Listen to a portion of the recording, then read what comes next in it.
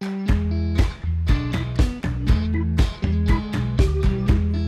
right, y'all. Thank you for joining in today on another episode of Chasing Birdies. My man, JP. What's shaking, man? It's good to see you, bud. It's been a freaking minute. It's been a day, bud. Bud, I haven't seen you in a couple days, but it was good when I did see you. We were at Old Memorial Golf Club doing the damn thing. And we'll get into that a little bit. But first, today's episode is brought to you by Lynx Brewing. Go check them out at lynxbrewing.com. The boys are brewing the Chasing Birdies Blonde Ale, and we're expecting big things out of the beer this year in 2023. Looks like you're having a cold one right now, so. Yeah, you know what? I am, but it's not alcoholic, if I'm being honest. Because I'm not drinking it during the week. I love crushing the Chasing Birdie Blonde Ale, especially on the weekends, but during the week, I like to get that little taste of the beer without the alcohol, keep me going. But it's like sparkling water for me, bud, with a soda. Well, I was just going to say, we were down in Florida. We're down in Tampa. Shout out to the boys over at Old Mo. Doc. Shout out to B-Cats too, bud. Oh, big time. Yeah, big time. But the point being, yes, shout out to BK. But, I noticed you were sipping on your little bit of your tequila seltzer there that you make, I guess. A little tequila with a little soda. Splash of what, lime? How quick was that going down on day one? I mean, you couldn't even say your name. I got to be honest. The best thing that happened in that round of golf is when that girl kicked over my cup. Because I go into the Old Memorial locker room and I said, hey, give me tequila on the rocks. And they hand me a styrofoam cup full of what I thought was water mixed with tequila. And I tasted it and I said, oh, shit. That's just straight tequila. Styrofoam cup, 16 ounces. And I moseyed on over to the first tee, sipped it, got to 4T, bud, and that is where it happened. And I had about 75% of that done, and I was rocked. And she was so kind and made me a nice one with water mixed in, so that was really cool. What'd you think of it, bud? First time down at Old Mo. First time at Old Mo. Love the layout. I think it's great. The first hole at Old Mo, it's not really, you got to hit a good tee shot there, but then you hit set number 2, phenomenal par 4. I played it from the parking lot. You hit 2 great tee shots. Fuck you. Yo, I hit 2 left hard duck hooks. Don't know how we found the ball in the parking lot, basically. But yeah, great track. Greens were great. Course was phenomenal. It was cold as shit, man. Day one was cold. Day one was cold. Coming down the stretch, it was like 42 and no sun. And then Sunday morning, obviously, it was freezing. Beautiful was day 2, though. Beautiful. Definitely rusty. There's a lot of rust, bud. A lot of rust, bud. But you made some birdies. You were chasing them out there a little bit, bud, especially on number 2. Did you make that putt? I can't remember. Bud, driver 2 iron to like 6 feet. Yeah. Made it. But I will say, dude, I'm really liking, I got the Ping Eye 230s in the bag. I'm really digging it. That 2 iron was a missile for me the whole weekend. So I'm really excited about those. The new Bettinardi putter I had in the bag, I really like the feel of that. So, boys, we're chugging along. I mean, it's rusty. I made some mistakes I probably wouldn't make otherwise, but those 2 drives you hit on 2, bud, I've never seen you hit 2 duck hooks. Yeah, that was ugly. It was ugly. There's nothing to talk about there. But you know what, bud? I'll see you down at Pine Needles. How about that? I'll see you in March. We'll get it worked up before then. Back 9. Dude, the back 9 at Old Mo is just I think it's back 9's better than the front. That's my opinion. Yeah, no, I agree. And we went down there and celebrated our boy B-Cats' birthday a little bit. So happy birthday to you, bud. Late. It was Friday the 13th, which perfectly matches up with you. And so we had some dinner Saturday night. I smoked a couple cigars. I smoked one on Sunday. Life was great. So we're really excited for the year of 2023. We've got some things in the works. But the most important part of your day, if you're playing golf, is stretching. I mean, if you don't stretch and you go straight to the first tee, you're in trouble. Dude, you're absolutely in trouble. And stretching, people, we're not talking about like touching your toes just generically and swinging a heavy-weighted club. I mean, today's episode of Chasing Birdies with Stretch Effect, we get into the details. This is a routine that you have to do in the off season, so you can come out firing on all cylinders when it's go time. But it's so important. And when it's cold, your body's a little tight, especially if you work out, you're tight to begin with. It makes it difficult to get through the ball. So you start hitting shit right, start getting a little wristy, snapping them a little bit. But these guys over here in San Diego, California with Stretch Effect are joining us today on Chasing Birdies. We got Kyle Valery, Chris Wilkie coming on the show. And but let's just get right into it, huh? Let's roll on over to the Stretch Effect boys. You know, we're here now for another episode of Chasing Birdies. And one thing that I will say is, starting off the new year, we've had on a couple different types of guests. We've had the one guy, Starvin Marvin Jr., on the last episode with the food, loving golf, yada yada. And today we turn our attention to the more biomechanics, if you will, the stretching, the mobility aspect of a golf swing, or just in general as being a human. And we have two gentlemen here today from San Diego with Stretch Effect, Kyle Valery and Chris Wilkie, here to join us on Chasing Birdies to talk a little bit about what they do and how they help golfers like us become more loose. My man, how y'all doing? Good. Yeah, Thanks for having us, guys. Yeah. Morning. Morning here. Yeah. Yeah. I mean, I've been told that I brush my teeth with cigars, so but yeah, I mean, it's an early start to the day. We'll have a cigar. I am not the stereotypical form of health. So it's not what you want to tell them. So it's like a curtailed version. Yeah, I mean, so that's why I'm really excited about today. Just make me depressed and how much of a loser I really am.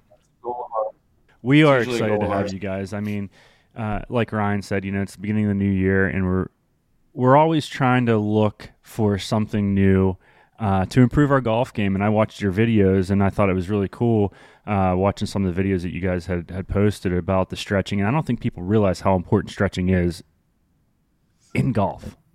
Well, I mean, it's really just about force generation and power, and then resiliency and longevity, right? And then if you don't have capacity functionally with your body, within your body, what you're asking it to do, whatever that is, you're going to be injured. It's going to be painful. And if we love something like golf, it probably shouldn't hurt us and create a bunch of pain and angst and worry in our lives, right? Outside of our wives yelling at us that we're gone for an entire day. I just want to enjoy a cigar and hit a golf ball and not get hurt. Like, how hard is that? Right. Well, it may be a little bit more challenging if your body doesn't cooperate. The main thing is it requires a lot more understanding than most golfers would care to take the time, to partake in. It's like real quick, because we're getting into the meat of the conversation. I do want to hear a little bit about both of you, where you came from. I know Ryan had mentioned to me that one of you guys might have gone to Cal U. Yeah. Yes. What is that? Yes. Wild. What is that? Why are you guys aware of that university? Well, it was 3 miles from where I grew up, and I went to a liberal arts college south of Pittsburgh called Washington and Jefferson. And at some point in my life, I thought I was going to be a dentist, so I transferred to Cal U to take science classes. And when I came back to W&J, everyone asked where I was, and I told them I was studying abroad, but I was only down the road. But I saw that on your LinkedIn. But yeah, elaborate a little bit on Stretch Effect, both y'all's stories, and then we'll get into the meat and potatoes. Yeah, sounds good. So Chris and I, speaking of education, Chris and I kind of met on our educational journey. We both started in different aspects of the strength and conditioning background, but then we kind of melded into this hybrid role of manual therapy meets strength and conditioning. And through some a lot of specialty certifications like active release techniques and those we found each other and kept kind of running into each other in different places, and started to find that our ideology around the industry and how it should function and operate for an individual is broken, and there was a better way to do it. And so we joined forces about 4 years ago, started with some corporate stuff, and then we thought it'd be a good idea in the middle of COVID to open a on-hands brick and mortar where we, luckily had a following. We had previous businesses here in San Diego. So we also were blessed at that time to be able to work with the likes of Manny Machado and some other pro athletes. And, we found that there was a huge void, even at the highest level, which was probably the most surprising to us, that we're like, okay, well, the best of the best do it like this. And then we were finding deficiencies in those capacities, from gold medalists to the top played athletes. And then you're like, okay, well, that's interesting. And a lot of it, like kind of Chris was saying, was based around this concept of actually educating somebody on their body so they don't keep breaking it. Right? Ignorance was driving this cycle. The process of unraveling that and the manual therapy and the corrective exercise and stuff is pretty straightforward to a certain degree, right? But for speaking to a person and speaking to a human and getting them to understand and buy in and create some behavior modification ultimately has been our long-term success with our clients. Well, that's... So what did you guys have to study to... Yeah. Yeah, a lot. It started with just a foundational study in kinesiology, and Kyle's was more in like the nutrition and stuff, and mine was physical therapy. So my plan was to go to physical therapy school, but just got to be a lot of school, let's face it. And I started working to make money. Making money, right? So I got into that regardless. Well, that was part of the issue. But really it's you, just like anything else, right? You go and get a finance degree. That doesn't mean you come out and like understand economics and the markets and all of a sudden you can become a superpower entrepreneur. You have to continue your education well beyond that. So, we both started our personal training journey, and, I went down the path of like real strength and conditioning. So like, what do collegiate athletes, pro athletes, like how do we train? How do I do program design for those sorts of people? And then you're trying to apply that to athletes, but also general population. And then all of a sudden you have to stop a session in the middle because, well, lo and behold, they actually can't do the amount of volume. They can't do the amount of load that you're trying to prescribe them. Similar to a golfer, like trying to create a new swing, right? And so then it became an issue of like, how do I really serve these people? How do I serve these people in the moment? And that's where Kyle and I separately, we didn't even like really know each other at the time. We both went into manual therapy as well, because it was like, okay, if I have somebody in the middle of a workout, we have 50 minutes, 55 minutes together, and we're trying to be as efficient as possible, and all of a sudden we have to stop. Am I going on another path with them? Am I changing their program on the spot? Or is there something I can do to solve the problem right now to continue moving forward? And that's ultimately what allowed us or forced us kind of to create the system that we now call Stretch Effect, because it really is a system about like catered progress, through overcoming these limitations that pop up along the way. And unfortunately, only the elite level practitioners, the elite level assessors, the elite level coaches know how to do that. And we're trying to bring it to the masses. It's not easy, but it's through us educating our clients, yes, but educating other practitioners as well. So when you take, for example, a pro athlete or someone that you may have worked on in training, and now you have a new client, and like you said, you get to the middle of their workout, and their workload, they're not able to withstand the workload that you may have prescribed, as you said. What in that moment, with respect to their training regimen, is it more on the fly, switching it up, or is it something that you stop them and you pick up on another day with them and kind of how to gauge what they're able to do? Because let's be honest, like me personally, I love working out. I'm into fitness. I run, I lift weights, but there's points and times where I know I'm not built for heavy loads. I'm a smaller guy, and so there's times where for me personally, it's like, dude, I just want to take a day or two off. I need that kind of recovery. So how does that kind of intertwine working, I guess the difference between a pro athlete, which I know y'all have done, and just a standard person who wants to get in shape, so to speak? So, I mean, this is kind of like a very common problem because when we look at like injuries, for example, the two biggest likelihoods of predicting an injury are a previous injury and then ramping up too much in a program, right? Those are like the two biggest, like, oh God, I just broke myself. And when you get paid to do this, it's your whole existence, right? It's your start, finish of your day. Everything revolves. The sun revolves around this process. The problem is that when you interject life, work, kids, stress, chaos, fires to put out, etc., it takes a little bit of a back seat in the whole conversation. Now, that's the reality of it. But then we're angry, we're upset, we're frustrated. So then what do? We got to move. And then we go move, and we might move too much. And then that stops us from doing other things that we want to do. We're like, oh, I did it again. And so there is an awareness that has to be created to what that recipe is for you, the dosing, the volume, the frequency, intensity. But then, like, just how we built our facility around it is it needs to be a complete circle. That complete circle is inclusive of recovery, which is sleep and hydration and mental health and, using ice baths and infrared saunas and Normatec compression boots and all of the different apparatus that, oh yeah. And if you were here, you have it all too. Got it all too in his house. Yeah, so Ryan understands.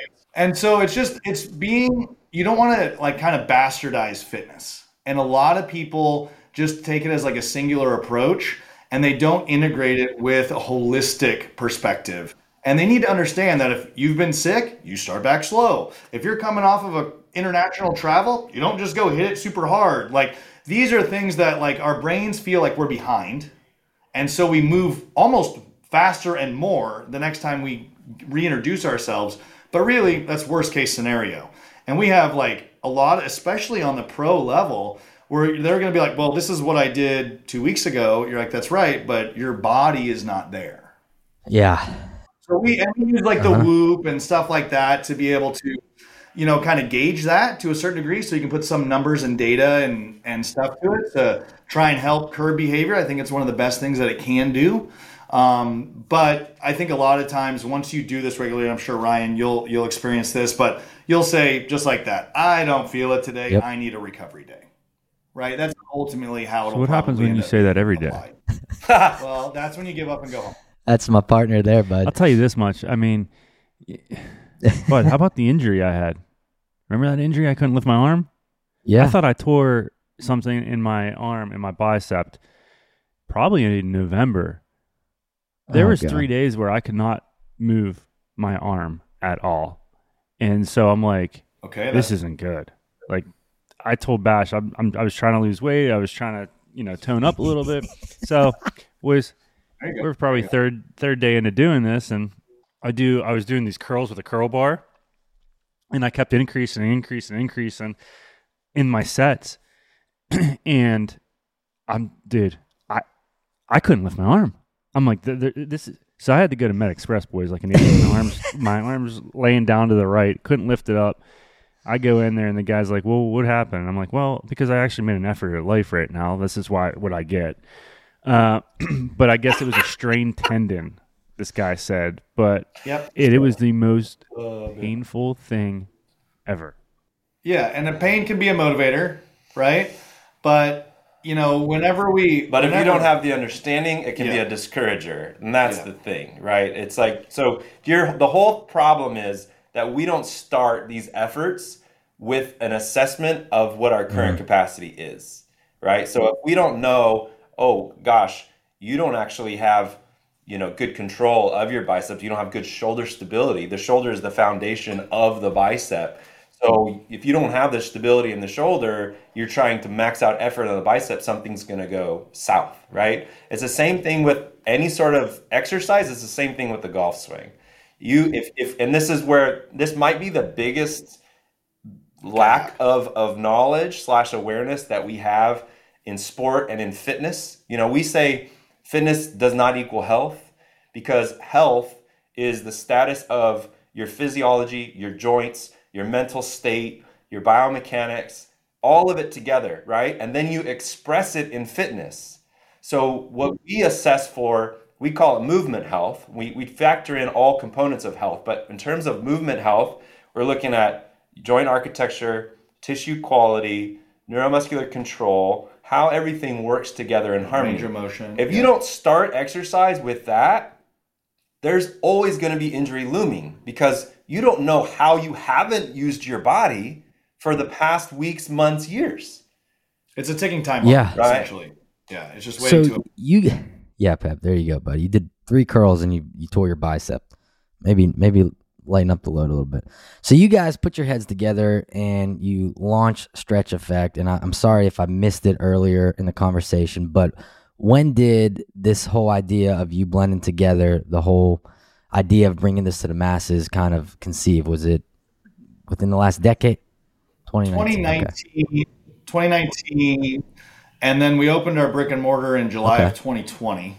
So and then we've been cooking ever since. You know, are you, from a business perspective, because you're both entrepreneurs at this point, you know, what's the goal of the business to be able to cater to the masses and get the word out of what y'all are doing? Or are there possibilities of franchising Stretch Effects in the future? Like, is that anything y'all have talked about? I'm just curious because I think what you guys do, there's nothing like that where I am. And I'm in West Virginia, by the way, but, and we've heard that a lot actually. And people, you know, like when they move or, you know, they like, let me know.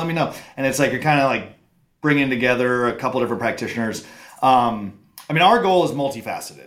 So yes, on the franchising components, technically we're like an MSO, so we're a management services organization that can facilitate medical operations. So we have doctors of physical therapy that deliver all the services and work here. We also have like an IV company that we're started with an anesthesiologist. So we focus on the business components and the scale growth, marketing, direct daily management, those types of things. In addition to our like hands-on work that we do with our clients.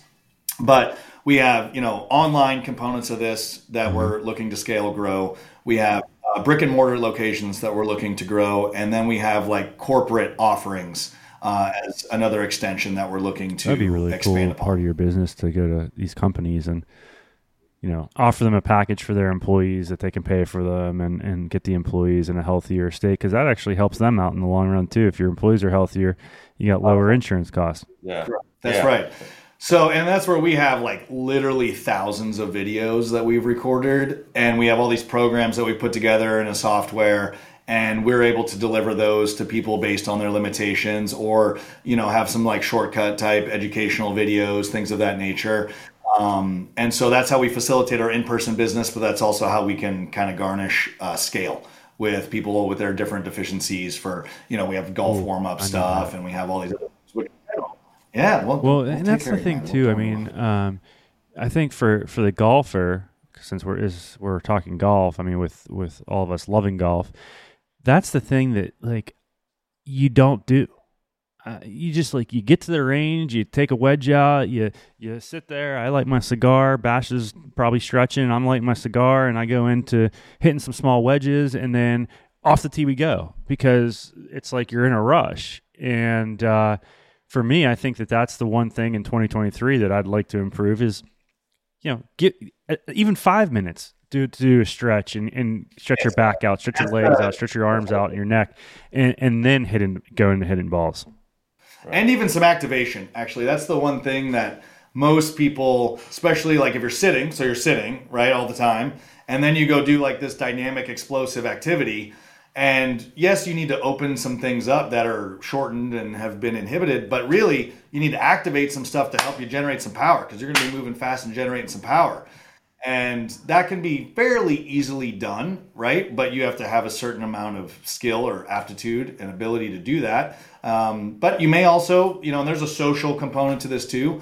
When you don't see everybody doing that, like, oh, there's the guy over there, and then like trying to warm up, and it's kind of like frowned upon a little bit, you know?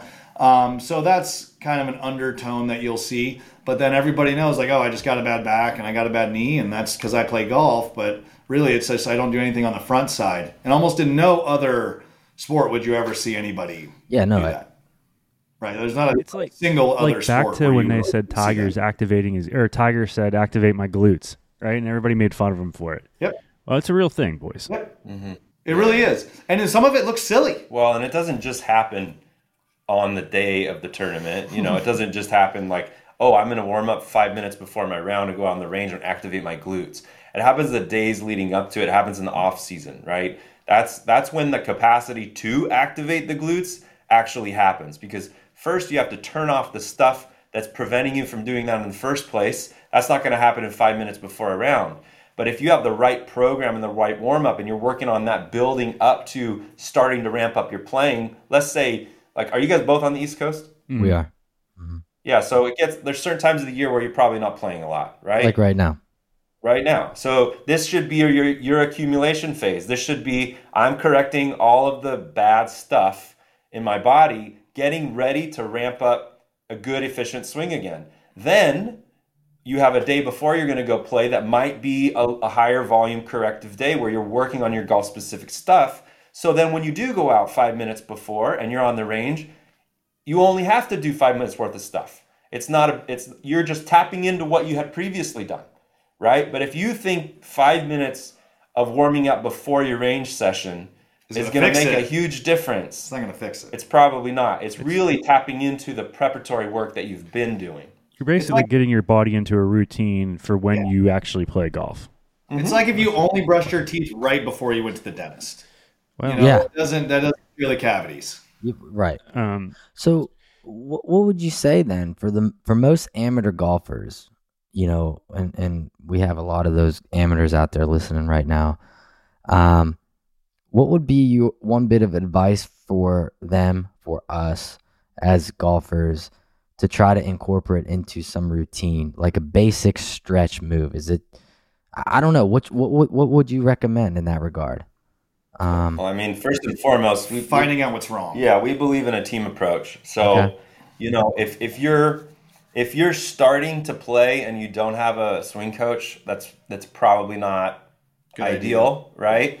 Baseline is pretty darn important, and somebody filming you at the very least, so you can see where you're starting and compare it to where you want to be. That's really critical. That's the swing side of things. Then you have the body side. The body side, a swing coach isn't necessarily going to understand what's going on with the body, right? And the body coach may not necessarily understand what's going on with the swing. So communication between the two is pretty critical, because if somebody's trying to get you to increase the width of your backswing, but they don't understand that you can't move your shoulder and your elbow is bending too much, and therefore you have a narrow swing, right? You can't expand upon that width, or your hip doesn't rotate, and therefore you're early extending and you're using too much low back. That's probably not going to be the swing coach. That's probably going to be the body coach's job of getting you better joint capacity, range of motion, so that you can make the move that you're trying to make when you get out there on the range. So it's really an assessment of where you are, and then developing a strategy based on your own limitations for where you like to be. Pep, you got a lot of work to do, bud. Yeah, so it's really just seeing. You know, it's like back in the day, right? It's like that whole like president's like fitness test thing, right? Where it's like, can you touch your toes? Like you reach forward, sit and reach test, and some of those things. You kind of need to go through one of those, right? Where it's just like, can you touch your toes? Can you extend? How do you rotate? When you rotate, what happens? And that's taking like literally an hour out of your existence to find out a little bit about your body, what it can and can't do. And we usually, you know, would kind of argue it's like you're trying to build a race car in some form of capacity, right? And they do testing. They do testing on the valves. They do testing on the tires and wheels. They do all this testing before they go try and max it out on the track. We're doing the inverse. You're just going out there, buying a new club, whatever it might be, exploding as much as you possibly can without ever saying like, hey, is this going to work out in the long run? So I'm like a Toyota Corolla. Right. Yeah. And we would like to get you into that Lexus model. You know, we just want to bump you up a little bit. Yeah. It's not a lot of upgrades, but just enough to get you there, right? Yeah, just kind of shine the edges a little bit. Like It doesn't have to be a sexy, polished Lexus. Yeah, there you go. The engine still works. That's all we care about.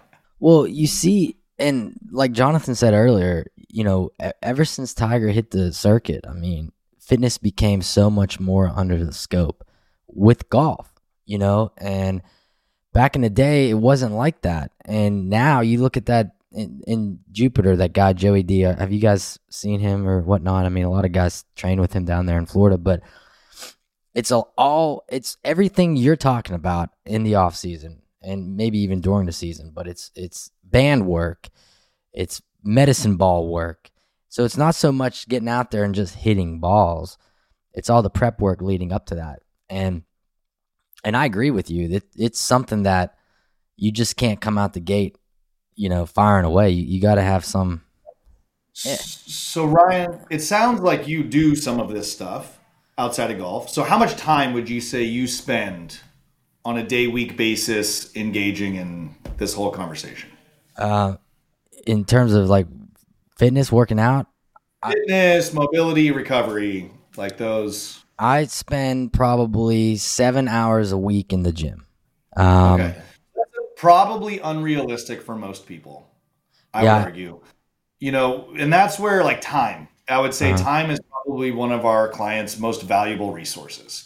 And being efficient and effective, you're our perfect client, right? You're our perfect client who has the time and the energy and resources to devote to that conversation. That's ideal.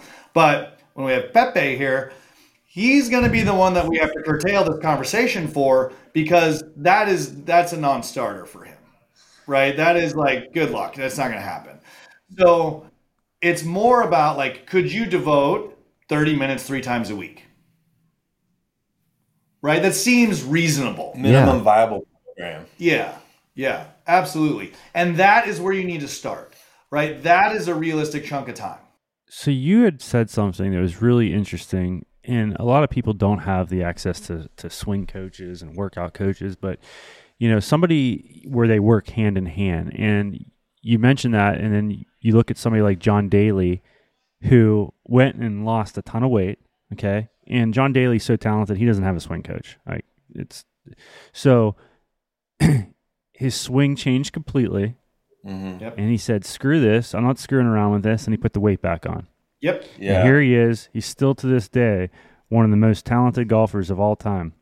Yep. Let me ask you something. When you look at John Daly's swing, would you think he's tight, or would you think he's loose, or we would call it hypermobile, just based on his swing? I would say he has a loose athletic golf swing. Yes. Because it is a very athletic motion of not everybody can do what the hell he's doing. And so when you look at, and I don't know what John Daly did to lose weight, right? I'd love to see what he was doing, but if there was some strength training involved, or running, or extensive cardio, or whatever, and maybe or was it just diet and cardio? Was it just diet and cardio? I don't know. But the bottom line is, he's loosey-goosey, right? He's one of those kids, he was probably hypermobile, right? And he started swinging a golf club, which is an ideal sport for somebody that can rotate their spine and their hips. And so if he started doing anything that created rigidity, it's going to tighten up his swing a little bit. And then he's going to compensate somehow by trying to get that extensive backswing like he has. But if he's losing range of motion based off of doing some strength training and stuff, he's going to have to fight around that, right? So that's where it gets very challenging. And that's where, like I just saw, I don't know if it's this morning, or I think Schauffele had to back out of the Tournament of Champions, and he said, I saw a post, he said like, I should have stayed fat or something like that. So his off-season program, he's training, he was probably getting stronger. There's a lot of metrics and stuff now about driving distance and earnings on the PGA Tour. And so, the longest hitters are earning the most money, right? So now what are guys trying to do? They're trying to improve their club head speed and their ball speed. And there's a cost to that, right? Especially if you're training, you mentioned like Joey D and stuff. I don't know what he does. I know he has some PTs and stuff there, but I see a lot of guys doing barbell bench press. And that worries me a little bit, right? Especially when you see a guy like Brooks Koepka, who keeps getting hurt doing things like barbell bench press. Bryce DeChambeau is always hurt too. No. Yeah, and he's another hypermobile guy, right? And so you have to be concerned about these guys in whatever their capacity is. Schauffele doesn't look like he's hypermobile. DeChambeau definitely does. But, we wouldn't know unless we assess them, right? Everybody has a different makeup. And you have to do a workout that's correcting your weaknesses rather than feeding into your weaknesses. Like whatever you should do. Yeah, whatever you should do. Most people do what they're good at. So the stretchers stretch and the lifters lift. Right? But really, it's a marrying of both. It's a yin and yang that has to exist there. See, that's where, and I want you to elaborate on hypermobile in a second, Chris. But so for me, that's the difference. Like, I'm not doing a lot of these static movements with just weight resistance. I mean, I'm in the gym with a trainer 5 days a week, 1 hour each day, and then I go back 3 or 4 days and I run 3 to 5 miles, and that accumulates my 6 to 7 hours a week in the gym. But I'm traditional lifting. I am bench pressing. I am doing curls. I am incline benching with dumbbells. I'm not doing any of the moves. You know what I mean? So I think that does, in some effect, hurt the golf swing. 100%. And that's where that's where I think, like, and this is a self-assessment thing. This isn't a fitness thing. This is like you're sitting down at the beginning of the year and you're in your journal and you say, what are my top 3 goals for this year? And you're putting them in order, right? Where is golf and where is fitness? Because if you don't assess what's most important and then your plan is dictated by those goals, you may be working out of order. You may be moving away from your priorities for the year. And so, like, your fitness, if let's just say you want to take, five strokes off your handicap, and that's your number one goal, and yet you're doing traditional strength training and there's no rotary movements, there's no joint training in order to preserve range of motion, you're going to find that it's a pretty tough battle, to gain efficiency in your golf swing, but also get stronger and leaner and gain muscle mass. It's a really challenging thing. I mean, I would probably argue that when DeChambeau put on all the weight, there was a phase. So if you look at, like, Olympic athletes, there's phases, there's macrocycles, months, and there's microcycles, phases or weeks or months within that macrocycle, right? I would argue that he probably spent 2 months or something not really even focusing on improving the golf swing, but just adding mass, adding strength, and then maybe going out and swinging as hard as he could every once in a while because he is gaining power. And then after that, he had to try to get his golf swing back, right? So, that's where every individual has to say, my goal is my golf swing. Now, if your goal is your golf swing and you're doing barbell, bench press, deadlift, pull-ups, machine stuff, and there's no thoughtful mobility or rotary power work even. Let's say you're a hypermobile person, right? And you're loosey-goosey, you have all the flexibility you need. You better be doing rotary stability and rotary power so that your body can control the ramped up power of the swing. Guys, that's exactly what I'm talking about. Chris and Kyle, come on over to West Virginia and Pittsburgh, man. Let's go. Put you through a program, bud. I do want to say you guys should not buy jewelry from Joyce's Jewelry because your wife will be wanting more of it. Our friends over at Joyce's Jewelry have made a promo code, Chasing Birdies 20, for all of our friends and followers and the people that don't like us out there. So go over to joycesjewelry.com, enter Chasing Birdies 20 at checkout. It'll get you 20% off. Michelle, Bulova watches, all the fine jewelry that they have, engagement rings, wedding bands, bracelets. I've been down this road before, guys. It's worth it. I mean, she's going to want more, but go do it. And if you have any questions, email our boy Brandon at joycesjewelry.com. Yeah, so watches are a good thing. I do like to wear nice watch from Joyce's, but I am into the Whoop, guys.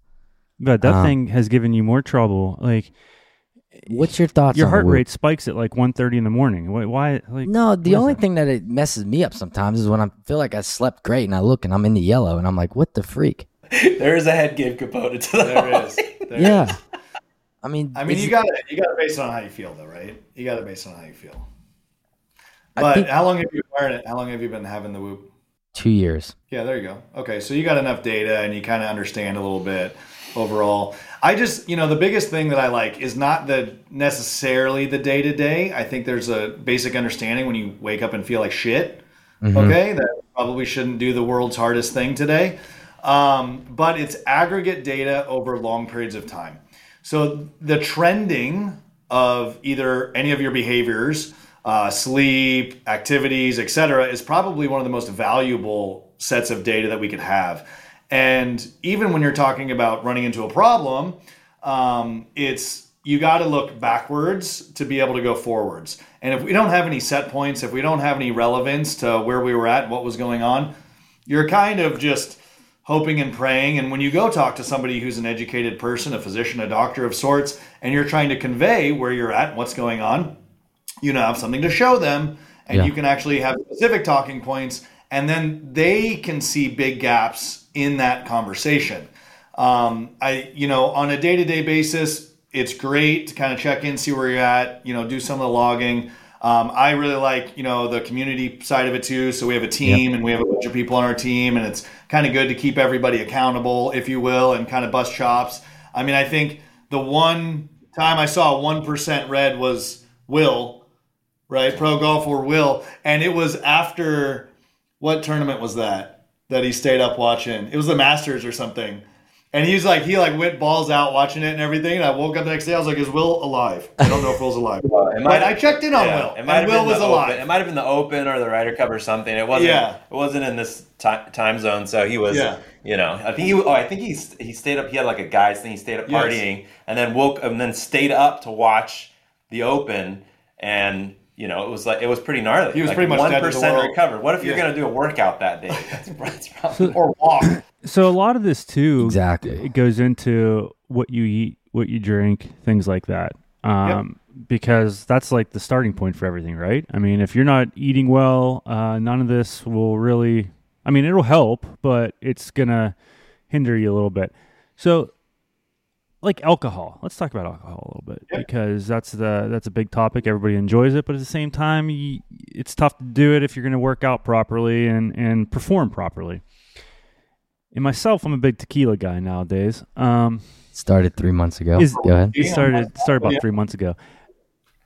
Is tequila a little healthier than drinking your beers or your red wine? Because I like the red wine. Or am I just telling myself that and I'm drinking more and more tequila? Well, it depends on kind of what your goal is. Like, so for example, that's a different question there, bud. Tequila, obviously. So for example, Chris cannot drink beers because of a gut issue that he has. Oh, I have gout, it will, destroy him. So in that case, and you got other people that can drink beer all day, right? But in the grand scheme of things is there's a casual thing where you're just trying to have something to sip on so you can be part of a social experience. That's great. If your goal is to get inebriated, right? If your goal is to have a feeling on the other side of the coin, some of the harder liquors are better just because of the alcohol concentration and the volume you have to drink. So now instead of me having 7 beers, I can have 2 tequilas and probably feel the same. And instead of drinking this aggregate amount of volume, I just had this little bit. Cleaner, more, the more refined products are going to just, not going to leave you as a hangover so much. But in general, alcohol is a poison for the body. So, to ever say that this version or that version is better, it's which version of poison is better? Small improvements on my end, right? Yeah. We're heading the right way. I'm drinking a cleaner alcohol now. Yeah, and that's where wearing, some sort of biometric device is helpful because you can see, it's been, I think one of the reasons that we know that, within not drinking within 2 hours of sleep is one of the best things that you can do if you are drinking is because of these devices. We can actually see, you could still be in the green if you have some drinks with dinner, but then you stop drinking 2 to 3 hours before bedtime. You actually get to metabolize the alcohol for bedtime, so it's not affecting your sleep and your recovery as much. So it's just making those choices that's tough. That's where you lost me, boys, because I actually I actually drink tequila now at night to put me to bed. So not good sleep, though. That's not restful sleep, though. That is falling asleep. That's not recovering through sleep. So quality of sleep is probably one of the most valuable metrics. How many REM cycles you're getting into, what your deep sleep looks like all of those types of things. And that's what all this plays into what you guys are trying to accomplish with your clientele, right? Because you're going to give them a program that, listen, guys, here's what you're going to eat, within reason. And then, you can have a drink or two, and then you work out the next day, you get a proper sleep, and then all of a sudden now we're working with your swing coach. So it's all going hand in hand here. Yes, it's a very holistic. So, it's all encompassing, and we look at some of that lifestyle behavior modification and say, like, look, when you look at somebody drinking, if you have drink water, you're going to have a 4 times better recovery. So I'm not telling you not to drink. I'm telling you, if you drink water in between. That's the biggest thing. And then when, like Chris was saying, where it's like, if you curb it a couple hours ahead of time, well, you're back in the game. Okay. These are, small tricks that you can do to make the best. So it's not about being idealistic and perfect. It's about being realistic and optimizing within those confines. So I'm going to be very honest with you here on what's transpired in the last few years, but I used to drink about 6 to 8 Cokes a day. Woo! Okay. I did that. Well, sure, yeah. So 6 to 8 Cokes a day. But can you just let me tell my story? Like, I know I'm not the perfect fit for health, all right? I'm trying to make gains in life, bro. I like it. So anyways, long story short, I weaned off that a little bit, and now for the most part, I am probably 4 to 5 cups a day of black coffee. Okay. Water, a lot of water as of recently, and then I do at lunch, I'll either drink like a sparkling water to get that sensation, or I'll have like a ginger ale. Okay. And then at night I have 1 or 2 tequilas around 8:30 when the kids go to sleep. So my point is, I will say that I do feel like I don't have so much of a crash, throughout the day. And I mean, the 4 to 5 cups of black coffee. Well, is I was not going a to good say, thing. but I mean, Jesus Christ. So it's more like upper limit on caffeine. That's natural, bud. 400 milligrams a day. So that's the only one that you would want to watch out for. And then you could get adrenal fatigue and have challenges with long-term energy levels with like high amounts of caffeine. So, and some of that may not be like, how does that, you said you had like gallstones and stuff. Do you find the acid? No. I got gout, bud. Gout. Yeah, it's personal, Okay. but It's personal. Yeah. But that's the. we got a lot of fucking issues over here, boys. I know. I wonder if it's the behaviors that are. It's okay. Yeah, I mean, who would have thought, right? I mean, let's just take a look. We talked about the goals earlier, right? You have, let's just say, like, this is a golf show. We're talking about golf, but there's a lifestyle side of the equation for us, for like what we're talking about today. But let's say golf is at the top of the funnel, if you will. That's what a lot of people come to us. They come to us, I want to get better at golf. I want to be able to go to Orange Theory. I want to be able to lose a bunch of weight and run and play with my kids. Whatever it is. Those are the pain points, or those are the goals, right? People don't come in to me and say, hey, I would really like optimal movement health and good joint quality and architecture.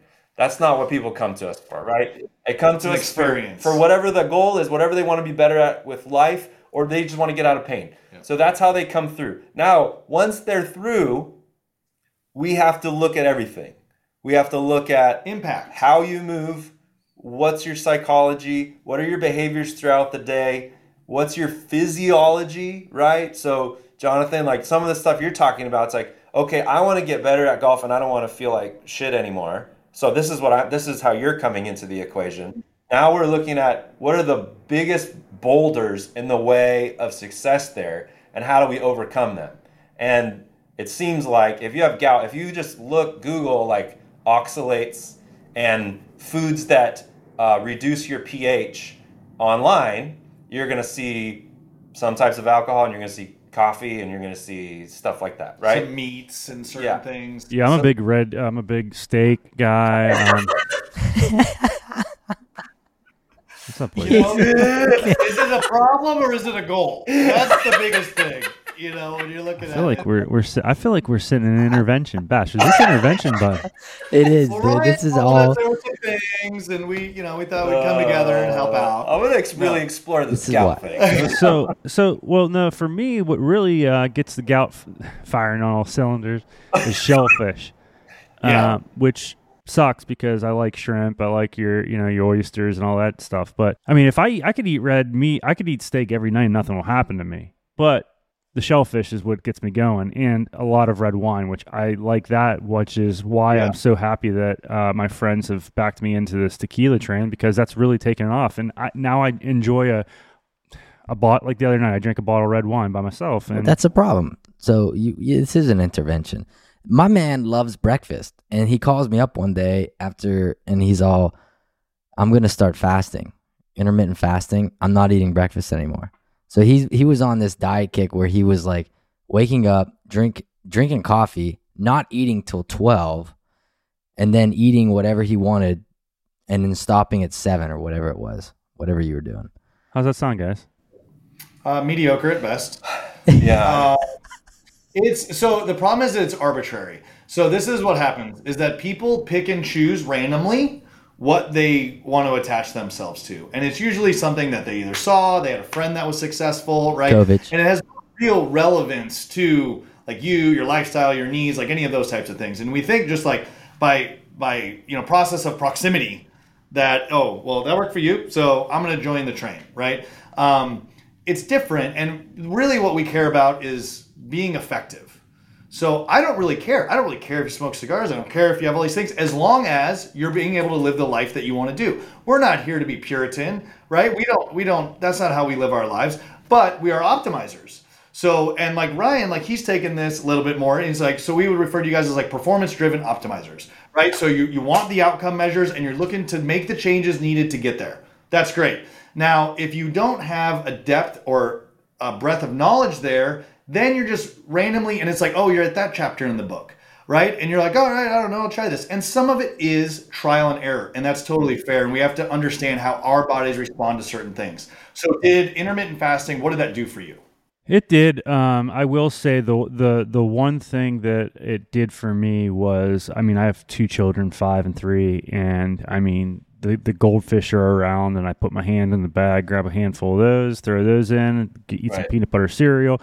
I will say, when I would eat a lunch at noon and then a dinner at 5:30, and then I stopped at 8, and then at 7:30 I'd have an apple or a banana to kind of get me going through the night.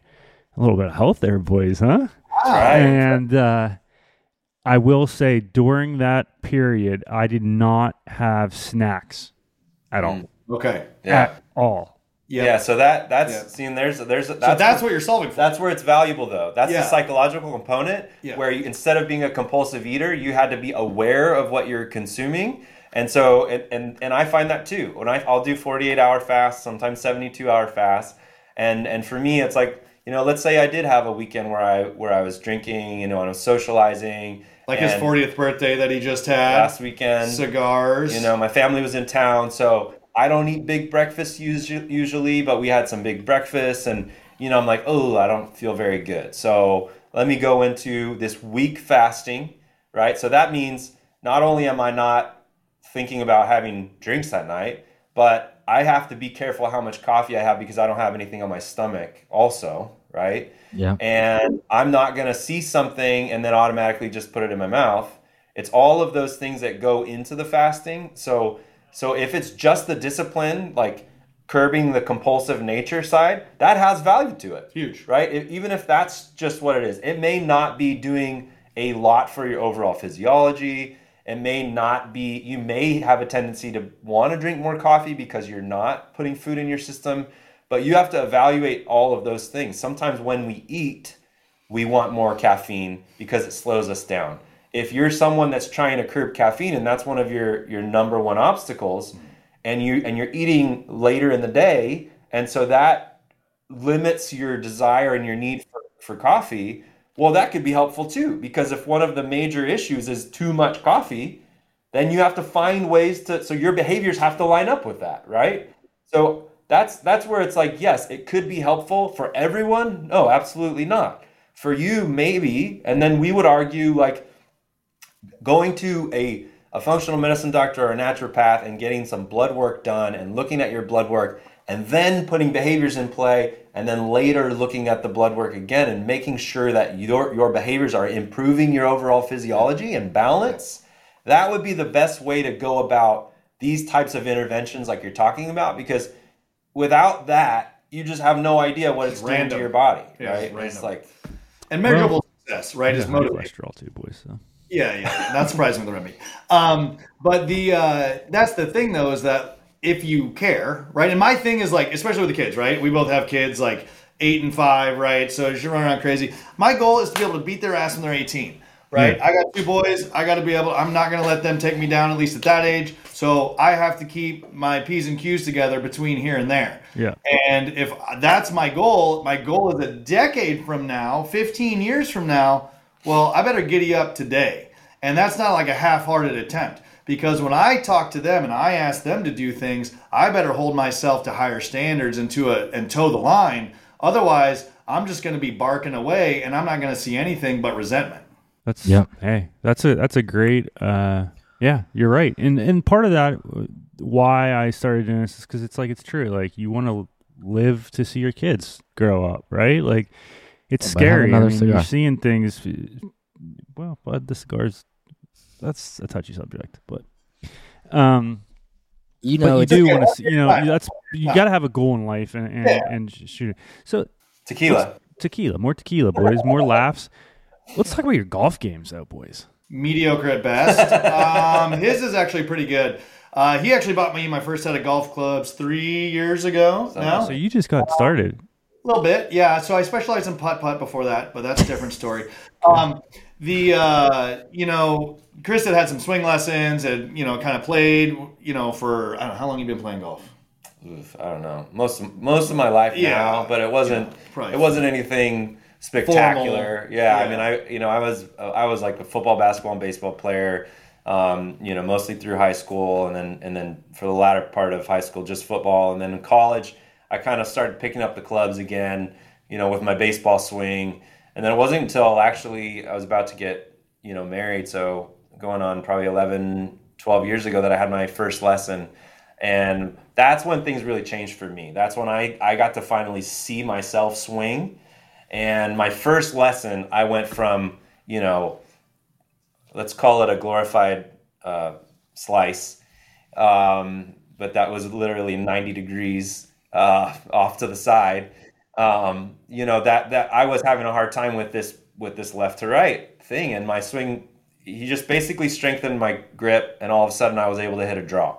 So there really wasn't anything wrong with my body necessarily. There really wasn't anything wrong with my swing necessarily. It was literally just my grip. So imagine everything in life, you just had somebody that could identify that one thing that you're missing that makes the biggest difference in the world. I mean, that's what I learned that day, was all I was missing was the appropriate grip. And then that took me basically from probably a 25 handicap, and then, working with that new swing over the course of the next year, I went down to a 12. And the only thing that really changed, nothing had changed other about my intention or anything. It was literally just how I gripped the club.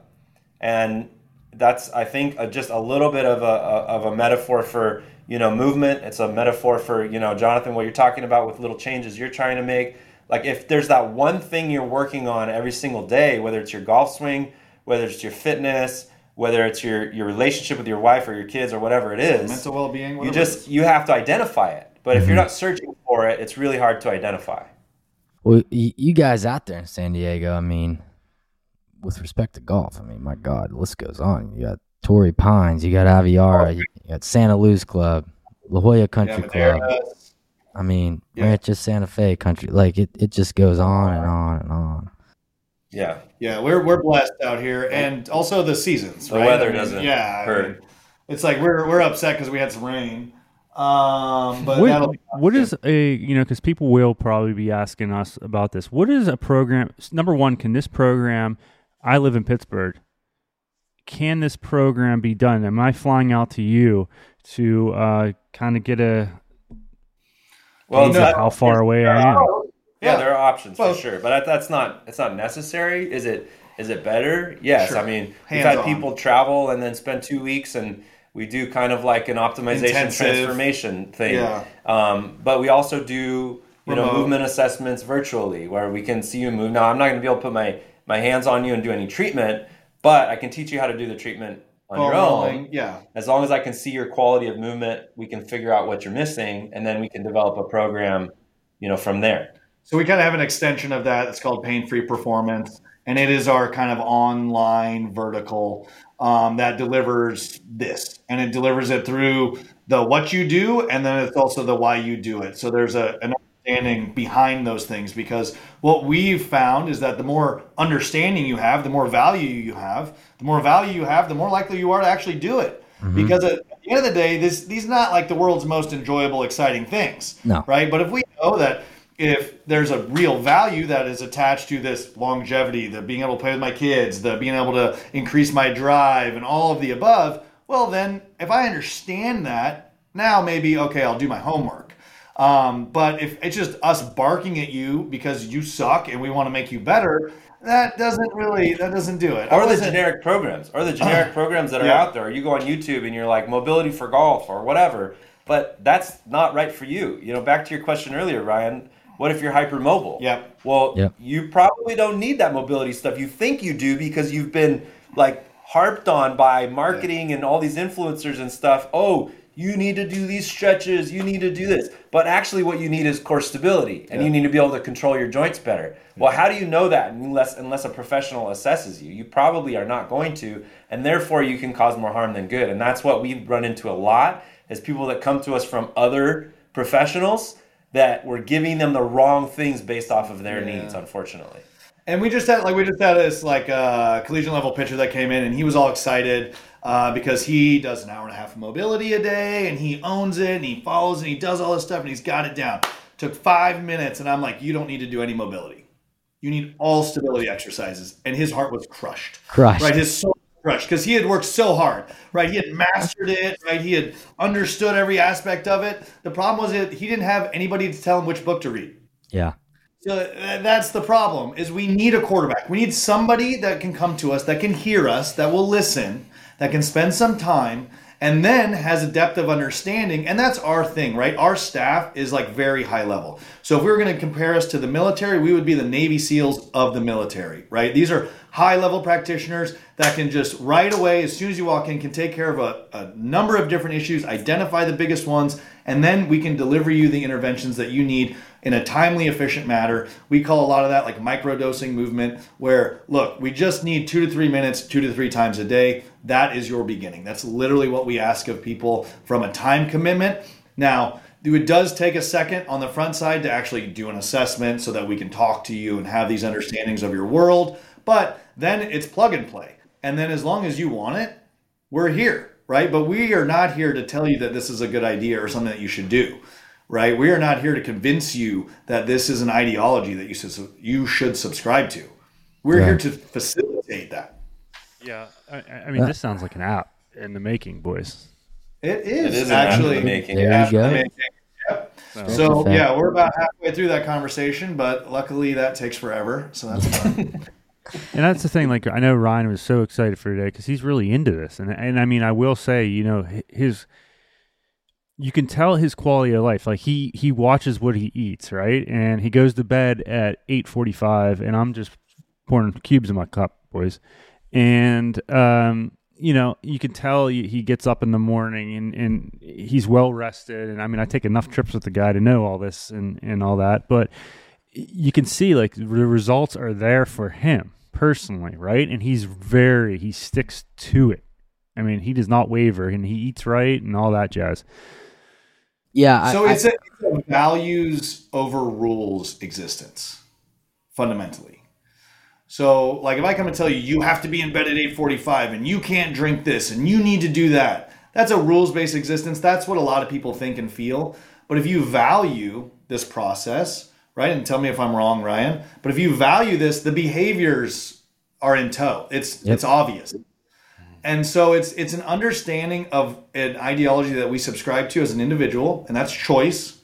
And, but we're not here to convert people to say that your world's wrong and the world that you want to live in is wrong or anything like that. No. We can just say that we prefer this and this is what we subscribe to. And it's about how you want to feel, right? And when you say, I want to feel this way, and then we show you the things that are in the way of you feeling that way, I think that's what a coach does, right? If you have a coach that is like yelling at you all the time, but doesn't actually understand what you want, and what you want is a feeling. Let's be real, right? Whether it's confidence on the golf course or whether it's just not feeling achy joints anymore, there's a feeling associated with that. What's in the way of that? Now it's up to you. You choose, right? This is the stuff in the way.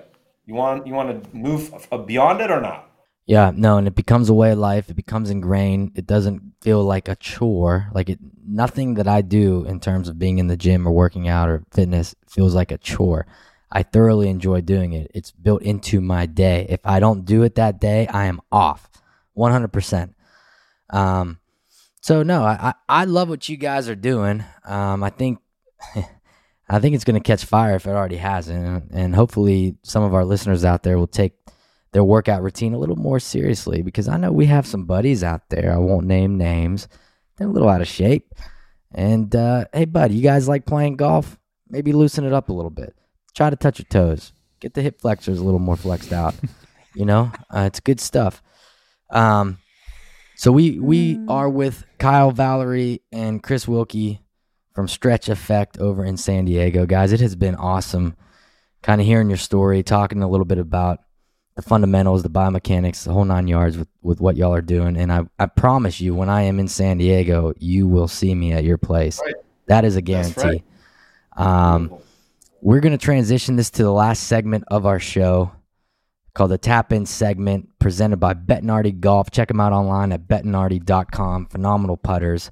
Jonathan's going to ask you 4 questions that demand your quick-witted response, and he can take it away. And it's the first time we've ever had 2 people, so you both got to answer each question. So there you go. Right.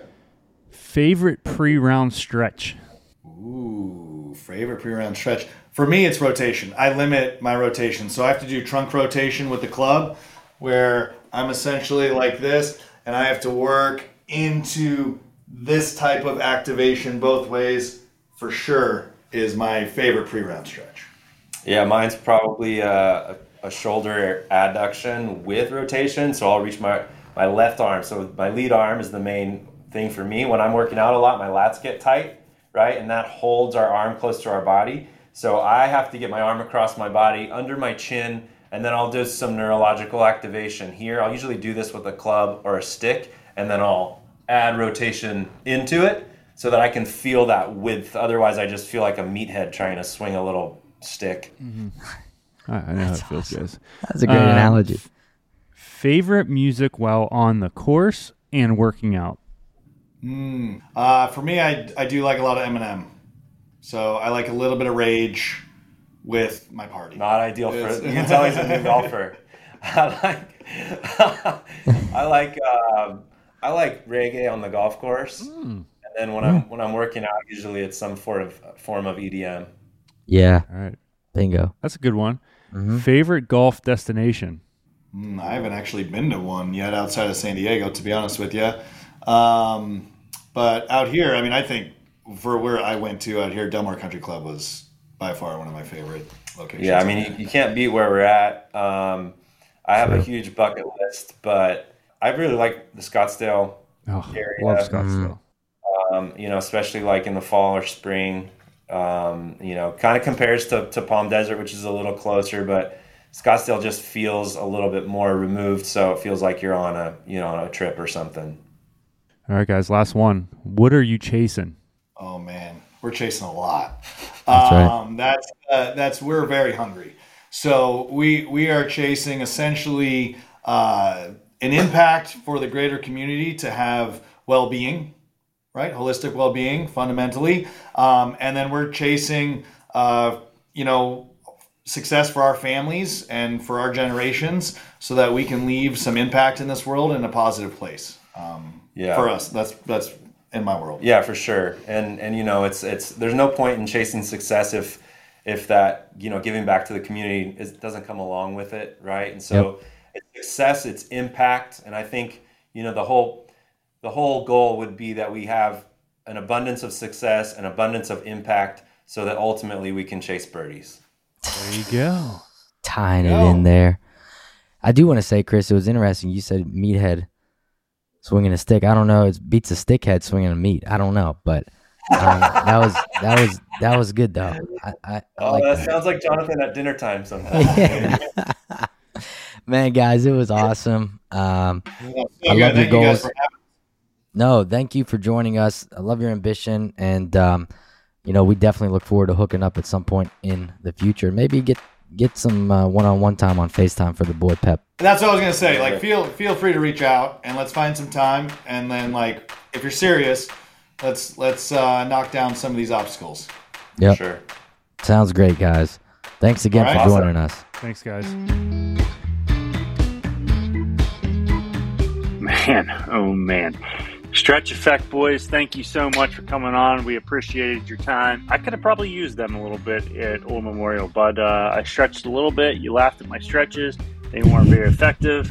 I might have tweaked my right knee, getting the tee out of the ground. But now, you know, I haven't learned how important it is, and I'm really looking forward to it. You know, they're going to monitor me for a little bit and see where they can help me out. And I gotta personally step up, maybe like 10 less cigars a week, you know, eat right. That's where it all starts. And basically, like they said, it starts, you know, you eat right, you work out right, you golf right. It's that easy, bud. But your New Year's resolution goals right now are second to none. I'm so proud of you for doing all this shit and being able to be more limber. I mean, imagine if you were 35 or 40 pounds heavier, bud. You're not even seeing your toes. But you're kind of getting to this point now where you're being more organized, you're being a little more patient, you're going to work on your health a little bit, you're at the gym today at 5:30, like you're doing shit like that. And now you're going to implement this stretch regime. I can't wait to see it. I mean, and frankly, you get through Summer the ball, might be happy, bud. It's going to benefit you in your house. Everyone. Walk into the bedroom, wrestling around, you know, doing what you got to do. Wrestling doesn't hurt anyone, boys. Hey, bud, he's back. It's like the old days of Mont Valley on the ice, bud. Bud, buckle the helmets. But seriously, yeah, it's such a huge part of the golf game. And we easily can overlook it. You see the guys on tour. This is what they do in the offseason. This is what they do full-time. When I ran into Jordan Spieth in Scottsdale, the thing that he did the most in the gym was stretching. He's on the roller. He's doing rotating for his hip flexors. Like, that's all they were doing, and that's something that you know, we should probably try to do. Yeah, for sure. I'm all for Kyle, Chris. Thank you. I'm all for hearing what you got to say, especially to Pep. But we definitely need to take you up on some advice and see if it can help our golf games out. So people, check them out, especially if you're in California. Stretch Effect over in San Diego. Good people, know what the hell they're talking about, and we sure as hell loved having y'all on the show. And if you ever do venture out here, guys, to West Virginia, southwestern PA, Pittsburgh, we will take you to Nemacolin, which is a 5-star resort south of Pittsburgh. Phenomenal golf, phenomenal accommodations. I mean, it doesn't get any better than that. And thank you to Nemacolin for being a partner here on Chasing Birdies. So check them out online at nemacolin.com. And, you know, Pep, that's where you play a lot of your golf. You know their facility there. It's just phenomenal. Yeah, I said that a lot. It's an amazing spot, you know, and you know, we have one man to thank for all of that, Mr. Joe Hardy, who we haven't talked about. He celebrated his 100th birthday on January 7th, and he also passed away on January 7th, and you were fortunate enough to be there, and I know that you were very close with Joe, and I was fortunate enough to meet him and hang out with him twice through you. So, you know, tell us a little bit about what he meant to you as a human being, because I know that you were really upset when that happened.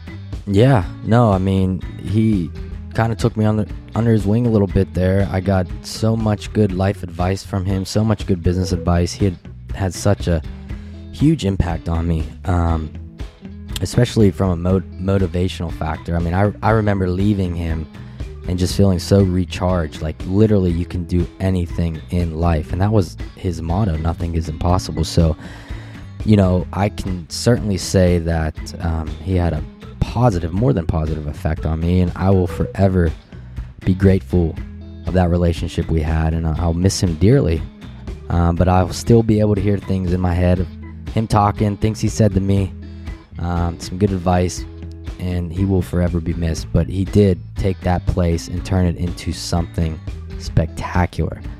So we here in Southwest PA, North Central West Virginia, wherever, should tip our hats to him for that accomplishment. So thank you, Joe, and, you know, rest in peace. But yeah, it was definitely a somber moment there.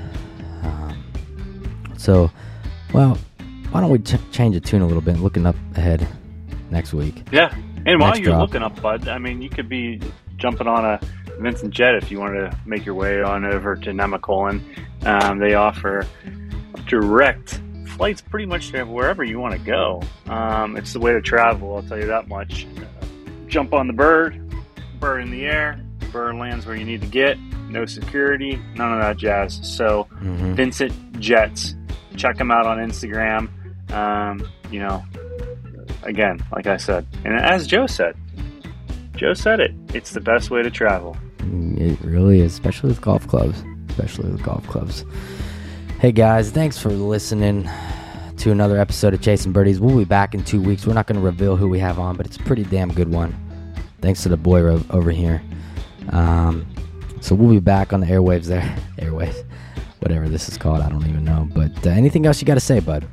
No, man. Go over to Chasing_Birdies. Like us on Instagram. Give us a double tap.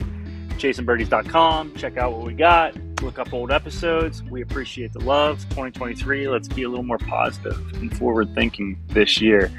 That's my goal. Be a little less stressed. Keep the phone in the bag while we play. Let's live. Let's love, guys. Let's love each other. Peace. Amen to that. Hey guys, thanks y'all for listening. Thank you to Evo and his team over at Simpler Media for putting this thing together. Jacqueline DiPaterio, Rachel London for all y'all social media helps over here at Chasing Birdies. We appreciate y'all. We will check y'all out in 2. Have a good weekend, y'all.